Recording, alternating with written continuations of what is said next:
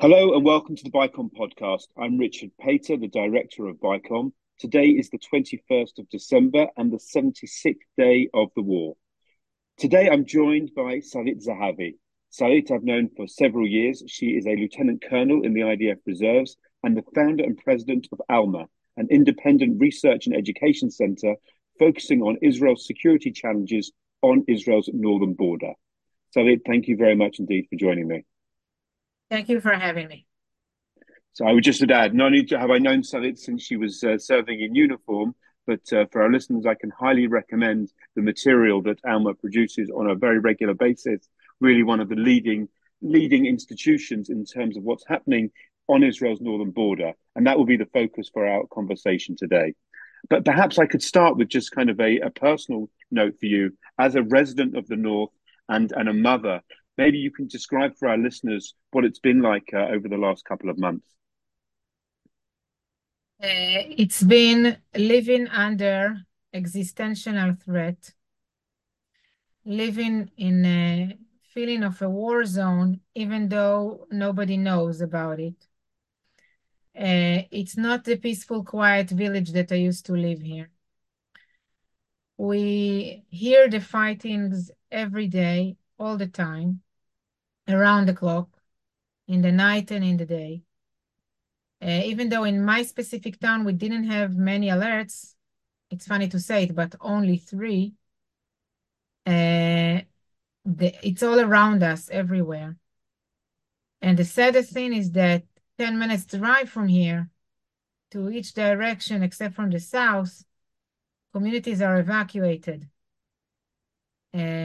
People can know that 60,000 people cannot go back to their homes because there are anti-tank missiles that are being launched every day, including today. Rockets and missiles and UAVs as well. And IDF is retaliating in Lebanon. So we also hear the IDF artillery very loudly. We hear the drones of the IDF. We hear the jets. We hear the helicopters. So it's constant noise. But I started from existential fear because this war started from October 7 massacre of Hamas that we knew over here up north, that the same massacre was planned by Hezbollah and that they were fully prepared to execute it in the north. And for some reason, it didn't happen, but the capability still exists. And this is something that I don't have enough words in any language to describe the feeling as a mother that we try to figure out, okay, what do we say to the kids if we hear shooting in the town, because the bomb shelter at home is ineffective after what we saw that happened in the south, that they opened the bomb shelters and killed the families in the bomb shelter. So it's kind of a nightmare that came through elsewhere in Israel, and we could see the nightmare, and we can see what will happen to us if this threat is not eliminated. So we'll get into some of the tactical and strategic issues, but just as well on kind of your personal circumstances in your village, if that's all right. Kind of what can you tell your children? Kind of what's the message and how have they been reacting over the last 2 months? The first few days were terrible because we didn't know whether Hezbollah will join in, and we didn't know exactly what's happening. And there were not enough IDF forces here. There were not IDF forces here. It took a few days. And I sent my kids away immediately. And I have two elder sons. They didn't want to go. They wanted to stay here with me. And I didn't agree. I have another young daughter, it was also really difficult to hide the news from her, so she will not see what happened in the south, and to hide my fears from her. With the elders, I told them for the first time, they truly understood what mommy is doing, because during the years I didn't expose them too much to what I do and to what I understand about the regional arena and Hezbollah. But what happened actually is that everywhere I sent them, they had alerts, like in Tel Aviv or Herzliya or whatever. But over here, we didn't have alerts. And now that they came back, we had alerts over here as well. I live 9 kilometers from the border. And again, the main, the most threatening feeling is that, or horrifying feeling is that it didn't start yet here. Like we are before the beginning here, and yet we are already at war, which doesn't enable people to live in their homes. So it's kind of a catastrophe, I don't know, a contradiction, this way of life here now. I hear you. So far, I mean, has the strikes by Hezbollah been limited, restricted to the border area, or are they striking deeper as well into Israel? Most strikes were limited. Very few crossed the 10 kilometers range. Very few. But this is the range of up to 10 kilometers is a range of about 260,000 people. That only 60,000 of these are evacuated. So, or 80,000, it's 60,000 were evacuated by the government and 20,000 more decided that they can't stay here and left as well. These are evaluations. They are spread in hotels. This week I traveled the Galilee a little bit and I visited the empty towns, and to see this emptiness where people used to live, the closed shopping malls, nobody in the streets, no children, no families. This is the saddest thing I ever seen. And to see how, the fact that the municipalities need I met with the mayors, and the municipalities need to take care of their own people while they are not in the municipality. They are away, but they still have a need for services like welfare and education and medical services and funerals. For example, today they canceled the memorial ceremonies and funeral because of the threat of the rockets. And what can you tell us about the general scale of damage in the northern Israel, and how effective has the anti-missile system been?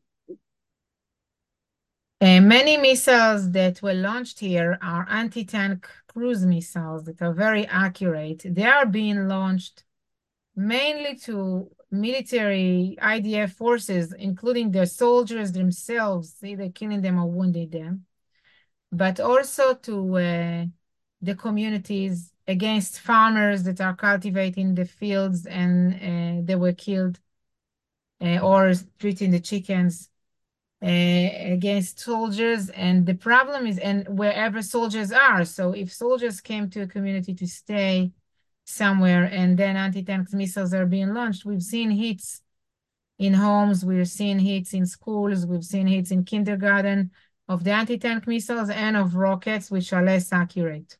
So Iron Dome can intercept these rockets, but it's not 100%, and every day there are hits as well.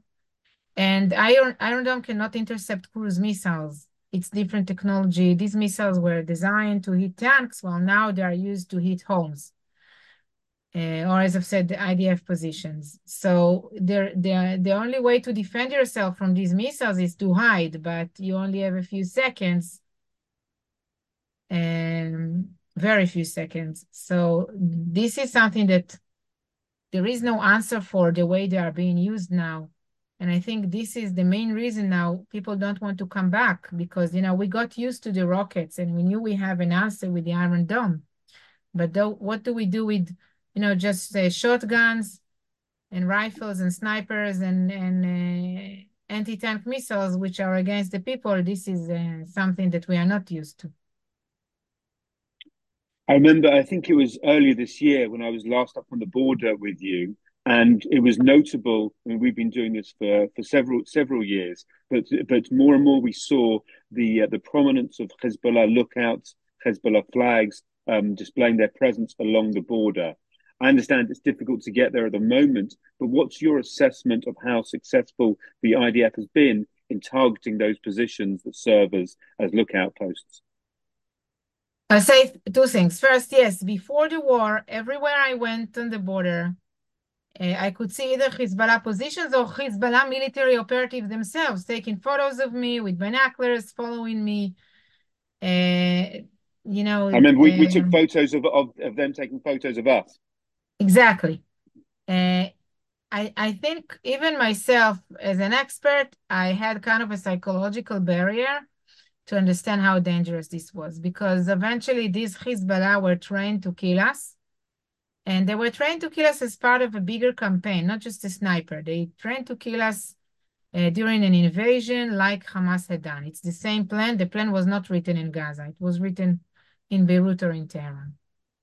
Since the war started, the IDF, as I've said, is retaliating and responding and trying to prevent the shooting from Lebanon. So there are many, many squads of Hezbollah that were eliminated by and attacked by the IDF.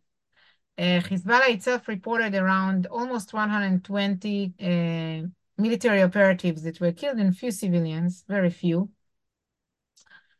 There is damage to this position. I'm not sure whether all of them were eliminated, but most of them probably. There is damage to the headquarters and other terrorist sites of Hezbollah, which are inside the homes of the Lebanese. So we have seen attacks that hit homes because these homes are used for military purposes of Hezbollah, which is actually, using the Lebanese as human shield. This is also happening. We have seen Hezbollah launching missiles next to UNIFIL positions and next to Lebanese army positions, using them as human shields as well. So I can say that even though there is daily retaliation of the IDF against Hezbollah terror infrastructures in South Lebanon, it doesn't bring to the result of stopping completely these attacks. And every day they are between 10 to 15 to 20 to 7, I don't know. Every day there are attacks that are coming from Lebanon by Hezbollah or Hamas next to the border, coming from the border area, from South Lebanon. And in order to eliminate this threat, a much wider military strikes and operation is needed. Right. Well, that was going to be my next question. I mean, when I speak to the IDF, they're relatively satisfied with their ability, as you say, to target the cells, the terror cells that are launching rockets and anti-tank missiles. Sometimes even before they're able to launch them, they have the accurate intelligence and using Israeli drones. But the question is is this enough, and is a larger operation inevitable, and how do you see that playing out? It's not enough, since they do succeed again and again and again every day. IDF succeeds again and again and again every day. And this is exactly the scenario we discussed many times, which is a scenario of action, reaction, action, reaction, that doesn't enable us to have regular lives here. My daughter didn't go to school for a month and a half, and now she went back to school, but I am extremely worried about that, because you cannot send 60 pupils to the shelter in the first floor in 10 or 15 seconds, which this is what we've got. So they are instructed to just hide below the tables, which I don't even want to imagine. So IDF is fighting this in a limited way, while Hezbollah continues in a limited way. And the result is that you don't have a strategic attack that is coming from Hezbollah, and you don't have a strategic success of the IDF to eliminate this threat. And the bottom line is that the people here are not going back to their homes. They are afraid.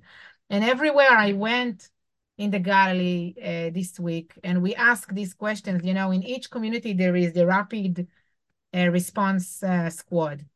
These are people that are living there, that were recruited to the army. They are wearing uniforms, but they live in these communities, and they send their families away. Their families were evacuated, so they are over there by themselves.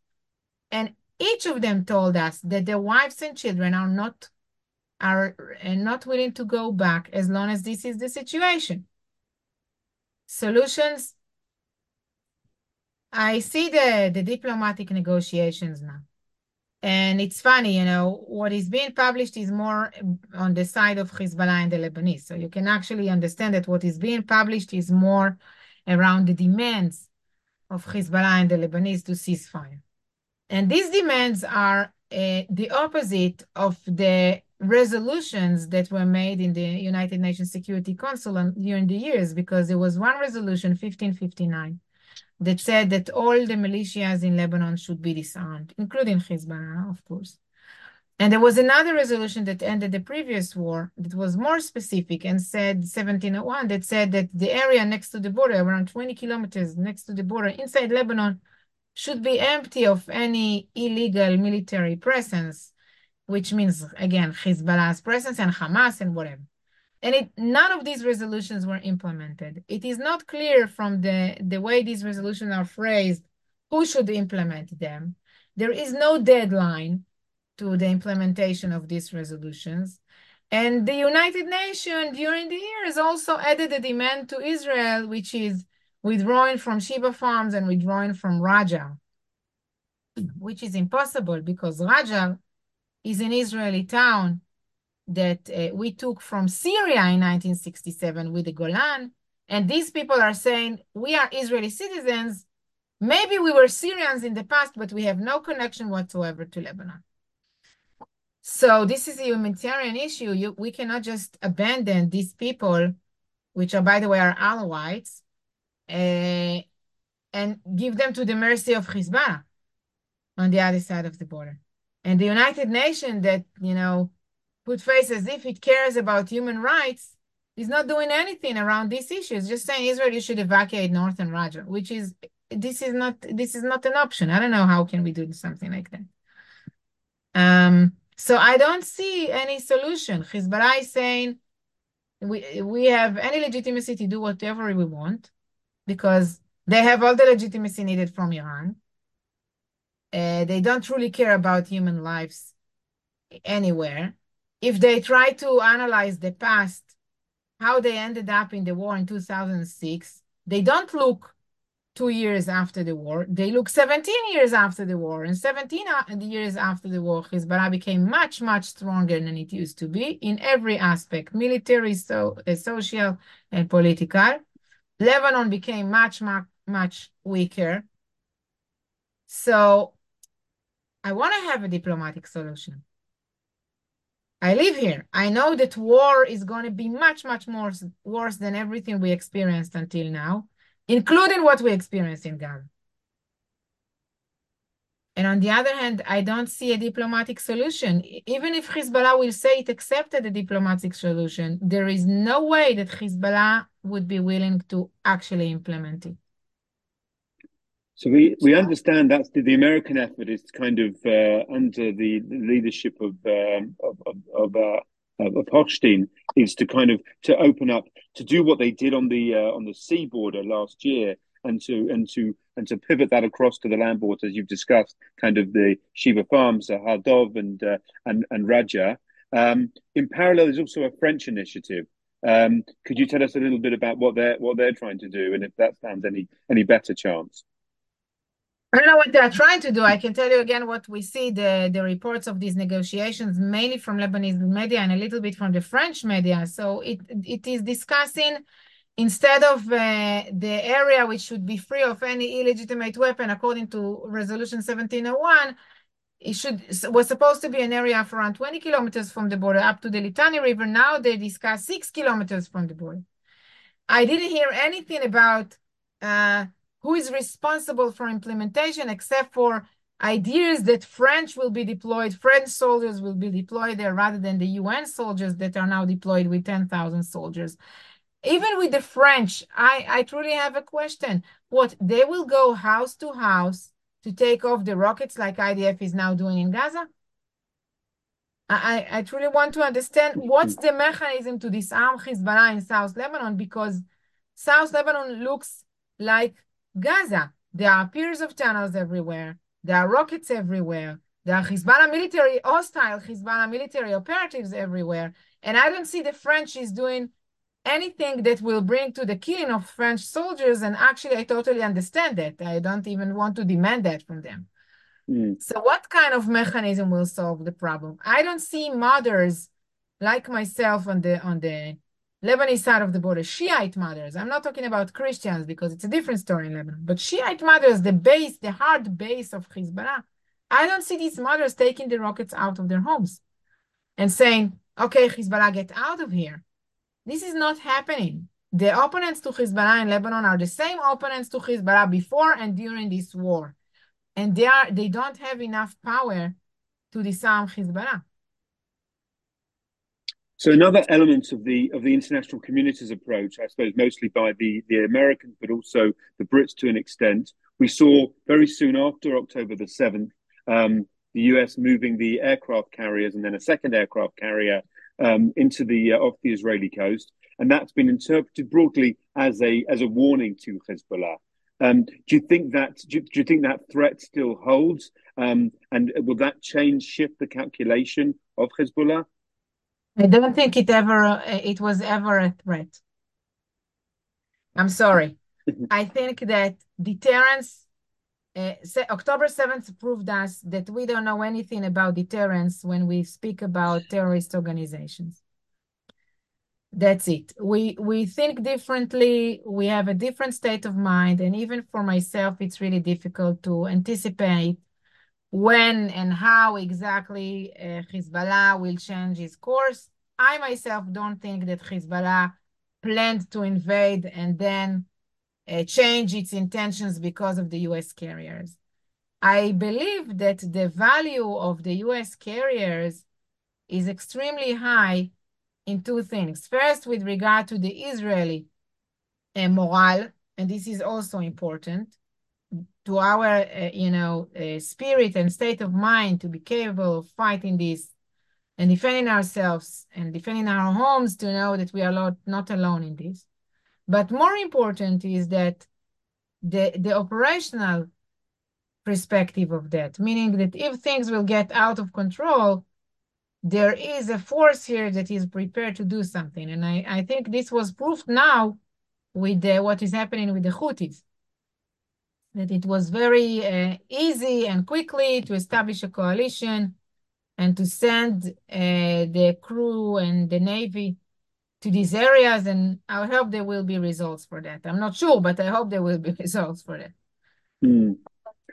I'll be careful about kind of talking about conventional wisdom because, as you imply, a lot of our thinking has been completely disrupted following the events. But if I now say that a paradox anyway, one of the conventional thinking is that Iran was using the status of Hezbollah as an insurance policy against any potential attacks against Iran itself and against its nuclear program. And therefore, under that logic, Hezbollah would want to keep their powder dry, so to speak, and keep their main military capacity as that insurance policy for Iran for a later stage. Do you still think that's accurate? In the past decade, the later stage is keep being postponed in 2 years again and again and again, until even during this war, we saw in the UN a discussion that talked about the advance of Iran in the nuclear program only in the past few months during the war. So maybe the Iranians know something that we don't. Maybe we got to this point that you were talking about with the nuclear issue. And maybe the analysis of Iran was that it's time to open a long-term campaign against the state of Israel and against the Western presence in the Middle East. A long-term campaign, meaning years of campaign, that will not only bring the defense for the nuclear program, but also will stop the normalization process and eventually will also damage the very existence of the state of Israel. And I think they got to the point that operationally they were prepared. Like they finished the preparations. Okay, we've seen this very good with Hamas, but it's the same with Hezbollah. It's the same with the Houthis. They are prepared. They got to the level of preparedness that they are satisfied with. And maybe the timing, we didn't expect the timing again, but the timing, maybe we don't know everything about the timing. This is what I'm trying to say. This conversation can be not depressing at all, to tell you the truth. If the West will unite with Israel in this campaign against terror, if the media and the international media will stop framing this campaign as Israel-Hamas war and start framing this campaign as the campaign against terror, this could be an opportunity rather than a risk. An opportunity for the Middle East to become a better place for the people who live here, because it's not that in Lebanon or Gaza or Syria or Iraq, they are prospering democracies. Okay, in each of these countries, there are different problems or areas, there are different problems, but in any case, in all of these places, except for Israel, people are living in poverty, they have no human rights, their life are threatened on a daily basis, and there is no democracy. So, instead of stopping us from fighting against terror, if the international community will unite with us in this campaign, we can bring prosperity. This could be an amazing opportunity to bring prosperity to the region, including to the poor Gazians, and to change the education and to change the values that these children just 9 kilometers from where I am are being educated upon. Well said. Thank you. Thank you for that. Just a couple more questions, if I may. We understand that Hamas were pretty disappointed that Hezbollah didn't join in on that unified attack on the 7th. But we have seen some, as well as Hezbollah operating, and you related to it earlier, Islamic Jihad and Hamas cells also operating out of southern Lebanon. What can you tell us about their capacity, and also how the level of coordination between the Palestinian terror groups and Hezbollah? I'll start with the capabilities. There is presence of Hamas in Lebanon with a few hundreds of operatives and probably a few thousands of rockets. And even if they don't have the few thousands of rockets which were used, they can borrow from Hezbollah. This plan to establish Hamas in Lebanon was created a few years ago by Iran, and the Iranians and Hamas worked together to expand the presence of Hamas, the military presence of Hamas in the Palestinian refugee camps inside Lebanon. We've been following that in Alma, and we saw that it composed of 2 units, and there were headquarters in Sidon, and there were commanders. So it's not only the political level of Hamas that is presence in Lebanon, El Arouri, it's also a military presence, and that's why you see these rockets being launched to Israel. There is also a small presence of Islamic Jihad, but it is not the same as Hamas. As for the relationships, this relationship between Hamas and Hezbollah had ups and downs again and again during the years. In the past few years, we saw much more coordination. We saw a lot of meetings between Nasrallah and Hamas leader, and then Nasrallah and the Iranian foreign minister, kind of the go-to person for both sides to speak with along the way to coordinate this campaign. I don't, and I'm a lonely voice in this, but I think that everything is going according to the plan, to the Iranian plan. Most researchers believe that Hamas as you said, Hamas wanted Hezbollah to join in, but Hezbollah didn't. I think that it was not meant that it will join in from the first place that quickly. I think that if you analyze the history of 1973, you understand that in the military aspect, they won't gain anything if they join in at they will cause a lot of damage to Israel, but eventually Israel can recover. And definitely it would have brought to a more intense involvement of United States. Look what is happening now. This is kind of a win-win. The world is criticizing us for Gaza. In Lebanon, nobody understands the risk. 60,000 Israelis cannot go back to their homes. We practically evacuated 5 kilometers of the Israeli state up here in the Galilee. If we will initiate war in Lebanon, nobody understands why. If we will not initiate war in Lebanon, we lost piece of land. Okay, that's the bottom line of that. and others that stayed here cannot live in safety. I think this is a much better deal to Hezbollah than to go at the same time with Hamas. And this is what we need to change. This is exactly what needs to be changed. Wow. Okay. Do you have what would be your prognosis if you were to sit down this afternoon with the Prime Minister? What would your advice be? That he must start immediately the efforts to build the legitimacy to eliminate the threat of Hezbollah with the international community by any means, and to work with the international community on the small details of the question of the diplomatic solution. Because to me, it seems that the people who are sitting in New York, Paris, or Washington don't understand what it means to send an international force that will enforce this whatever arrangement that will be created. They don't really understand how the day-to-day look like from the ground. How do you push Hezbollah up north if it's not willing to do so? How will, if you don't get into the houses and take off the munitions?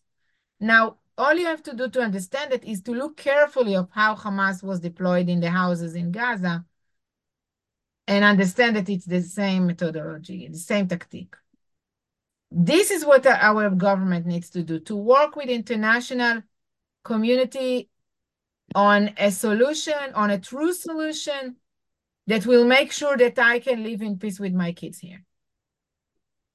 Absolutely. We know that the Lebanese government the pressure needs to be brought to bear by the international community on the Lebanese government if such an entity exists or has any power. It doesn't exist. Right, Hezbollah is a member of the Lebanese government. Right. And it's stuck. But what do you sense? I know you analyze kind of attitudes within Lebanese society as well.